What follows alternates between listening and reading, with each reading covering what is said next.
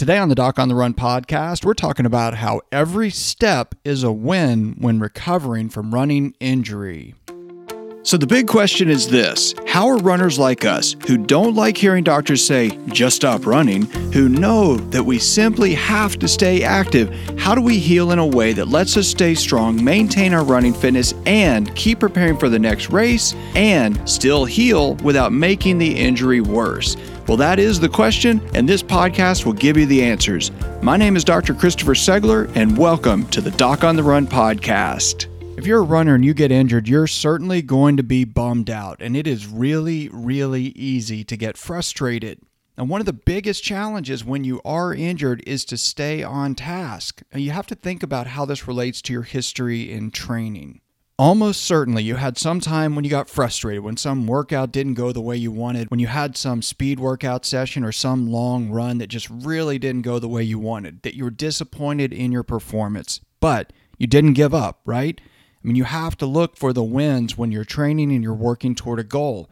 The same holds true for when you have a running injury. If you get injured and you stop running and you're laying off of running for some period of time, whether it's days or weeks, you really have to celebrate the little wins when you get back to running. Now, for most runners, my experience when I work with injured runners, when I do consultation calls, is that most runners beat themselves up unnecessarily. They really don't celebrate these little wins. Let's say you get injured and your doctor tells you you have a stress fracture and you can't run for 6 weeks. And you give me a call and we talk about it and we realize that it's not really a stress fracture. It's actually something more like a stress response or a mild stress reaction. It's not really a true stress fracture. So based on what you tell me, based on the way it feels, based on what you feel when you're actually doing things to test it, we decide you can actually start running sooner, a lot sooner. And then you go out for a short run. Well, you have to remember that you have to consider that run a true victory. It's a win. I mean, you're running weeks in advance of when some other doctor or your running buddies or your coach or whoever told you that you would have to stop running. So basically, you're getting back to running way ahead of schedule,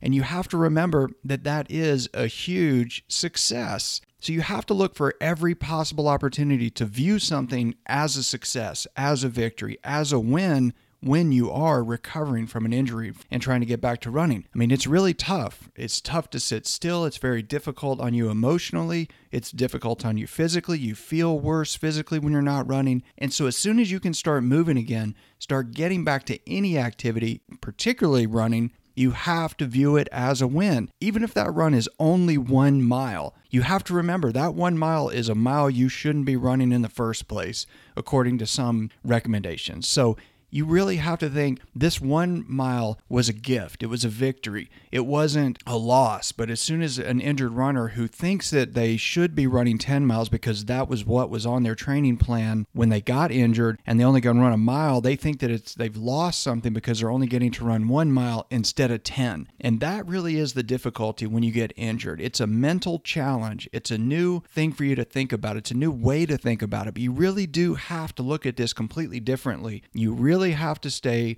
glasses half full. You really have to stay positive. You really have to look for the little victories. If you really want to have a positive mindset that will help you build on those successes and continue to get stronger and actually get back to running sooner.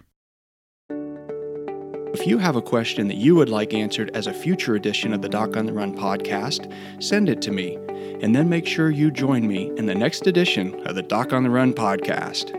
Thanks again for listening.